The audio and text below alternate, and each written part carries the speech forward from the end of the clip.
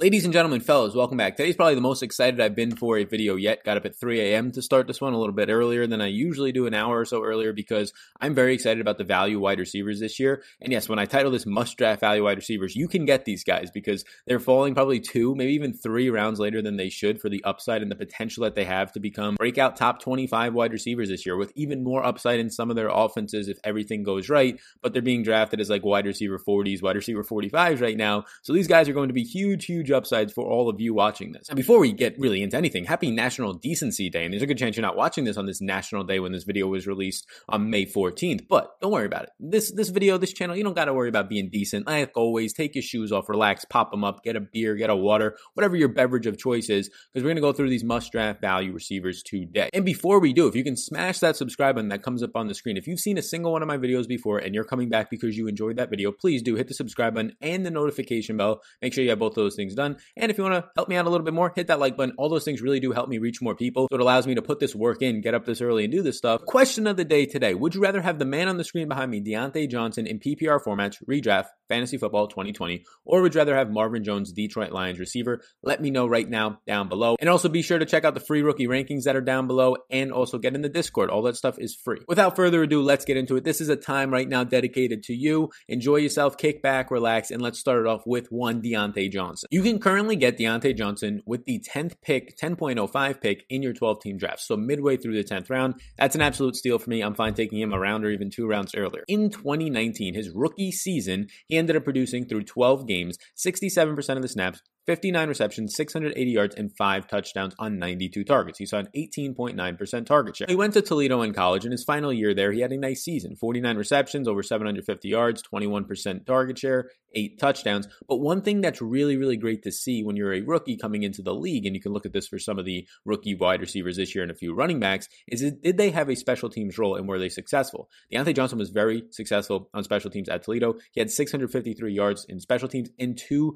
special teams touchdowns. So this is an indicator of usually success once you come up to the NFL. So we got to see somewhat of a breakout from him last year in the offensive department, but he also was fine on special teams. He had a return touchdown. He was a great special teams player and a returner for the Steelers. So all these signs point to a huge breakout year with a potentially stable quarterback situation finally for Diontae Johnson. Friend of the program, Adam Pfeiffer, I'll put his tweet up right now, actually ended up finding up this stat. Diontae Johnson was second in broken tackles last year amongst all wide receivers. As a rookie, that is insanely hard to do. And he was the number 1 player in target separation. That is unreal. So he was separating on his own. He was producing at that point on his own, getting open. That's why he was able to sustain a successful second half of the season, even though he had Duck Hodges throwing him the ball. And then he was breaking tackles after. There's no better combination than getting yourself open through separation and then after the catch being able to pick up more for fantasy purposes and real life. Diontae Johnson got his first start in week 3. He actually showed some promise in the preseason, probably why he ended up getting the nod over some other guys, but he was a monster from week 3 to week 10 last year. You can see the tweet right now from Scott Barrett. He was the best receiver on this team. And while being the best receiver on this team ahead of Juju dealing with some nagging injuries during that time, but he also did it against top 20 cornerbacks at a higher rate than Juju by a decent amount, 3rd most in the league over those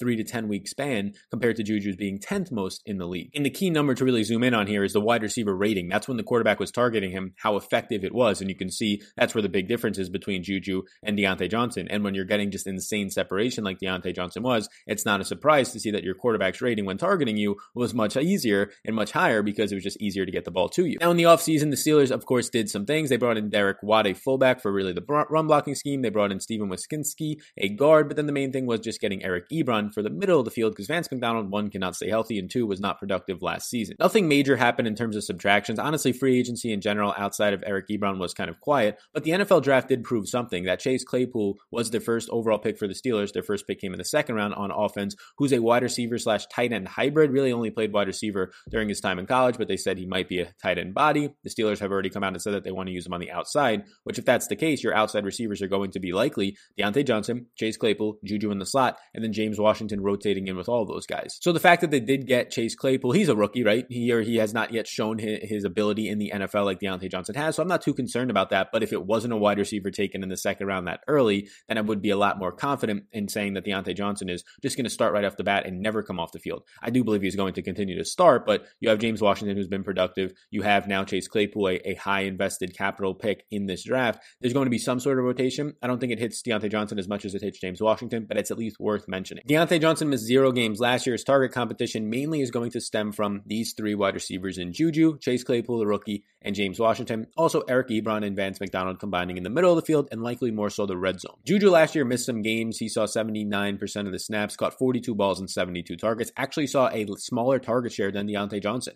Juju at 18.3%, Diontae Johnson edging him out at 18.9%. Juju, however, did have the edge in the red zone with a 21% share. James Washington was on the field earlier in the season with his former college quarterback, Mason Rudolph, saw 68.6% of the snaps, a 16.9% target share. Washington was actually very good downfield for the Steelers. In college, Chase Claypool in his final year had 66 receptions, went over 1,000 yards, 13 touchdowns, 28.6% target share. He has a tight end build. He was an absolute beast last year in college. You can look at this profile right now, just insane. And then Eric Ebron regressed in a major way last year, ended up going from his 14 touchdown season to barely having a few touchdowns, ended up just quitting on the team. It hurts when you go from Andrew Luck with your expectations and then going to Jacoby Brissett with the Colts. But yeah, he literally quit on the team. I don't know if you remember that, but towards the end of the year, he quit on the team. Now he signs with the Steelers. We'll see if he makes it all the way through this one. Reminded me a lot of Martellus Bennett, just like quitting on the Packers a few years back. Diontae Johnson is set up for a prime breakout year. His rookie year was fantastic, and now he's going to get some decent quarterback play and likely just increase his passing volume because they had to run the ball a ton last year, whether it was with their quarterbacks like Duck Hodges or just with an array of 2 to 3 running backs, Benny Snell, Jalen Samuels, James Conner, because they just had no options downfield. Their quarterbacks were not accurate. The quarterbacks were not efficient. So I'm not too sure what Big Ben's going to look like this year, but I feel confident that he'll be better than Duck Hodges and Mason Rudolph and how they performed last year. And I'll leave you with Kyle Yates' tweet. You can follow him on Twitter at KyleYNFL, pretty much saying that Diontae Johnson is an absolute steal. I agree with that. If you got Diontae Johnson as your wide receiver 3, I'd feel good about that. You're going to be able to pick up Diontae Johnson in drafts in the 10th round as of right now, even in the 11th round in some. He might slide even further than that at your wide receiver 4 or wide receiver 5.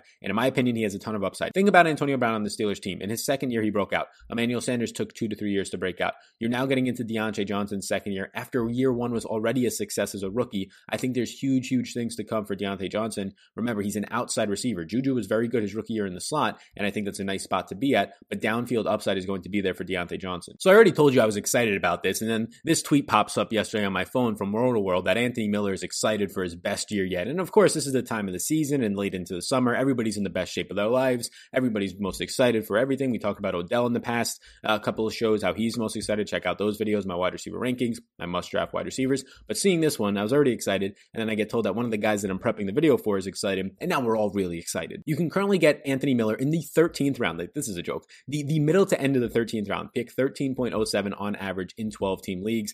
That's definitely has to go up. It just has to. So if you're drafting right now, be sure to take advantage of this, but it's not going to go up enough. He played in all 16 games last year, although he battled once again with the shoulder injury that's been nagging him for the last 2 years pretty much, but he did play through all 16 games. He played on 66.5% of the snaps. He ended up having 52 receptions, 656 yards, and 2 touchdowns, 85 targets overall. It was 15% of the target share. But here's a couple of things to really look at. The second half of the season, and then we'll pinpoint an exact span of games that really popped off for Anthony Miller and showed his upside. In the final 8 games in general, so the second half of the season, he ended up producing 67.8% of his yards and 69.2% of his receptions. It ended up being 36 receptions, 53 targets, a touchdown on 445 yards. So he ended up putting 2/3 of his production into the second half of the year, showing you that he started to come along a little bit. He was getting over the shoulder injury from last year as well as the year before that. But I really want to pinpoint down on weeks 11 through 15, and I'll actually put all the game logs up on the board because our friend Ian Harditz over at Roto-World was nice enough to tweet these out as it was happening towards the end of the season last year in December. But you can see right here, Miller throughout those weeks was an absolute baller. This is what it all amounted out to. He produced 33 receptions, 431 yards, and 2 touchdowns. He had a 68.8% catch rate. He led the Bears team in catch rate, yards. He was second, basically a virtual tie with Allen Robinson with a 13.1 yards per reception number. Only Allen Robinson saw more targets than him, and it was only 4 more, so less than 1 per game more. He had 3 less receptions and 26 less yards Allen Robinson did. So Miller literally led this team throughout those 5 weeks. He was pretty much a borderline wide receiver 1 for them because he led the team in yards, he led the team in receptions, he was up there in targets, and he also saw the exact same amount of red zone targets, 13, as Allen Robinson did. And his overall red zone share, where Allen Robinson is one of the best in the league last year, top 10 receiver in red zone share, those specific weeks, Anthony Miller was the number 1 player on the team, 27.1%. And you can see Ryan McDowell, follow him on Twitter as well. You can see he sums it up pretty perfectly here. The first 10 weeks for Anthony Miller, not so great. And a lot of that has to honestly do with Mitch Trubisky dealing with the shoulder injury. And then those weeks that we just talked about, 11 through 15, wide receiver 8. absolute baller. He ends up just tweaking his shoulder a little bit more. The final 2 games he regresses somewhat, but those weeks 11 through 15 showed us that Anthony Miller is not a wide receiver 50 or late 40s where he's currently going right now in drafts. He has upside to be a top 30 wide receiver without question, in my opinion, if this offense clicks. And at the very least, he's worth a pick in the 13th round of your drafts. Reach for him around earlier if you have to. And there's also things that happened in the offseason that really helped Anthony Miller. He was one of the biggest winners in the offseason, very quietly. Look, Nick Foles they get, that's going to push Mitch Trubisky, if not be the starter on this team. I do like that. Taylor Gabriel gets cut. He's still a free agent. Taylor Gabriel is probably one of the best free agent wide receivers out there on the market right now. It's not saying much, but that helps Anthony Miller. Taylor Gabriel was taking slot snaps and mainly outside snaps away from Miller last year. And then likely the biggest thing that happened was the Bears in the draft, absolute just donkeys. They end up drafting Cole Kmet. They already have 10 tight ends on the roster, literally 9 at that point. Now they end up drafting Cole Kmet, so they get their 10th tight end on the roster after already signing Jimmy Graham, after signing Demetrius Harris, the former Chief, and Brown. So now you have Cole Kmet. They don't draft a wide receiver till round 5, where Darnell Mooney is, and Anthony Miller's a former second-round pick. He's definitely not in any threat now for competition at the wide receiver 2 job opposite Allen Robinson. So very sneaky offseason. Taylor Gabriel gets cut. The Bears don't draft a high upside capital pick at wide receiver, and a potential quarterback upgrade with Nick Foles from Mitch Trubisky. The durability of Anthony Miller, he really has played through a shoulder injury for like the better part of the last 2 years, but he only missed 1 game 2 years ago because of it, so he's been able to play through it, but he has had 2 surgeries during that time, one to repair the shoulder, and then a second one to re-repair that exact same shoulder. It was like a reconstructive, or just kind of went back in and cleaned some things up. The target competition is mainly going to stem from Allen Robinson, who saw just a ridiculous amount of targets last year, 153 targets, 30% of the red zone share, and 27% of the overall share, 7 touchdowns for Allen Robinson on 97% of the snaps. But then after that, there's not much. Like Jimmy Graham's going to come in from the Packers. He wasn't great last year, just playing 55% of the snaps for them. He only saw 11.5% of the target share. Tariq Cohen ended up catching a ton of balls. 79 as a running back, was top 5 in really every single running back category, 16.6% of the target share. But then not much else. Like there's no Taylor Gabriel, like we said. Maybe rookie Cole Kmet pushes a little bit at some point, but I'm not expecting anything. They signed Ted Ginn Jr. They have Cordell Patterson. These are not names that are going to threat Anthony Miller. So very excited. He's the clear number 2 receiver by a wide margin on this team. So I'll leave you with this tweet once again, because I'm excited about Anthony Miller. I hope you're getting excited about Anthony Miller. The value that he possesses midway through the 13th round is unreal. There is no threats for him. Potential quarterback upgrade. Bunch of weapons gone now in this offense. And the drop off from him to the next wide receiver is a huge one. So lots of upside for Anthony Miller in this Bears offense in 2020. Real quick before we get into the next player, big old subscribe button. 2 seconds of your time. Bottom right hand corner. Smash that subscribe button, tap the notification bell, hit the like button, do all those things for me. Helps more people find me, really helps me create this content. So thank you so much. Let's get back into this. Another hidden gem in fantasy football drafts for 2020, right next to Anthony Miller. Maybe I even like him more. I believe I have them ranked right next to each other at my wide receiver rankings and overall rankings. It's so tough for me to decide which one I want when I actually have that pick, because you can get these guys in the 11th or 12th round, just reach for them around earlier. I like both of them. And a lot of the time you can end up with both of them. And I think there's high upside in doing that. So Preston Williams of the Miami Dolphins. You can currently get Preston Williams with the 1304. So the 4th pick in the 13th round in your 12-team drafts. He only played in 8 games last year because then, unfortunately, after week 9 in game 8, he tore his ACL. He played on 84.6% of the snaps. He had 32 receptions on 60 targets, a 21.4% target share, and 37% share of the red zone targets. This man was an absolute beast. He literally had 24 red zone targets in his 8 games. He had 11 more than the next closest Devontae Parker. The tweet that I have up right now that I put out, follow me on Twitter at SalVetriDFS a few days ago, that was second in the league during that span, only behind Devontae Adams. 37% red zone share. More than a third of the time they were throwing to him in the red zone is unreal. Now, I should point out, and a lot of people probably will overlook this, Josh Rosen had a lot of reps with Preston Williams in the preseason, and then they went into the main season, regular season, yes, last year together, because Rosen started for a little while, and they had a lot of success together. Ryan Fitzpatrick actually seemed to favor Devontae Parker more so when they were both playing, but Preston Williams still found success with either quarterback. Now, Miami did throw 42.1 times per game last year. At some point, you would imagine that Tua is going to take the field. Oh, Sal, they said he's not going to play. Oh, Sal, they said Justin Herbert's not going to play. They say that every single year for every single quarterback. Baker Mayfield was not supposed to play his first season, and you get a fluke concussion from Tyrod Taylor, and he's in the game. Every single quarterback is not supposed to play, and then they end up playing 3 weeks in because owners and GMs and coaches want to try and keep their job, put fans in the stands. No, although this year maybe not going to happen. Put fans on the TV stands and go from there. So I believe you're going to see Tua this year, which it might take like a week or 2 of production away from all these wide receivers as Tua gets acclimated, and then you're taking on some risk if he just stinks. But I'm not going to be seeing it that way. I do think Tua is talented, so I'm going to project this as if Preston Williams is going to be looking like a rock star in year 2 for himself. Now, before the injury, these were his ranks for his team. He was first in targets by 11. He was first in receptions by 4.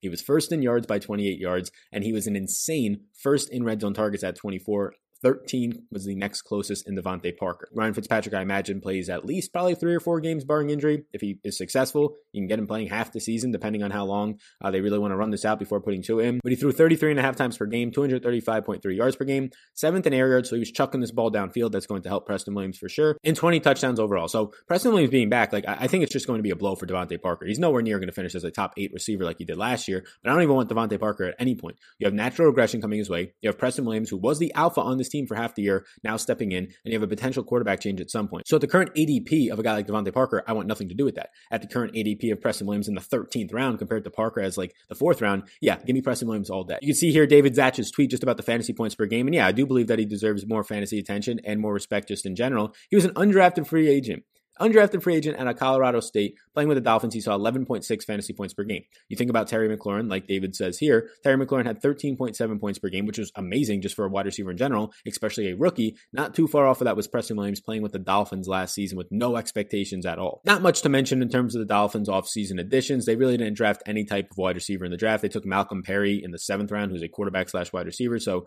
no competition really there. They ended up just shoring up their offensive line outside of getting Tua on offense. No real losses outside of just some centers, but they fixed those in the draft with a couple of interior linemen. And then in the additions, just in free agency and really the draft with a trade, Matt Breida, Jordan Howard. So they ended up picking up just a lot of offensive line help, some running backs, nothing really in the wide receiver department. If anything, they cut wide receiver Andy Jones, former Detroit Lion, but that's not going to affect Preston Williams, so no competition coming in for him right now. The exact target competition will be number 1, Devontae Parker, who ended up being a breakout last year with over 1,200 yards, 128 targets, and 21% of the target share. Then you saw Mike Gesicki, the tight end out of Penn State, really come on the second half of the year, correlated and potentially was even correlation by Preston Williams getting injured. 69.5% of the snaps. He saw 15.3% of the target share. But the big thing was the final 4 games of the season, Mike Gesicki was a top 6 tight end in the league. So with Preston Williams coming back, he's going to take production away from both Gesicki and Parker. Outside of that, you'll have Allen Hurns in the slot. You'll have Albert Wilson rotating through the slot. Preston Williams mainly will stay on the outside. He got rarely any slot snaps last year. So I like the upside here. You're getting this guy in the 13th round. That, in my opinion, I know Devontae Parker went off last year, but I would not be shocked at the end of this season if you saw Preston Williams, if he stays healthy, as the number 1 wide receiver in Miami, finishing in a bunch of different totals ahead of Devontae Parker. He literally did it for the half of the season last year before his injury. You'll need to stop messing around and put respect on Christian Kirk's name.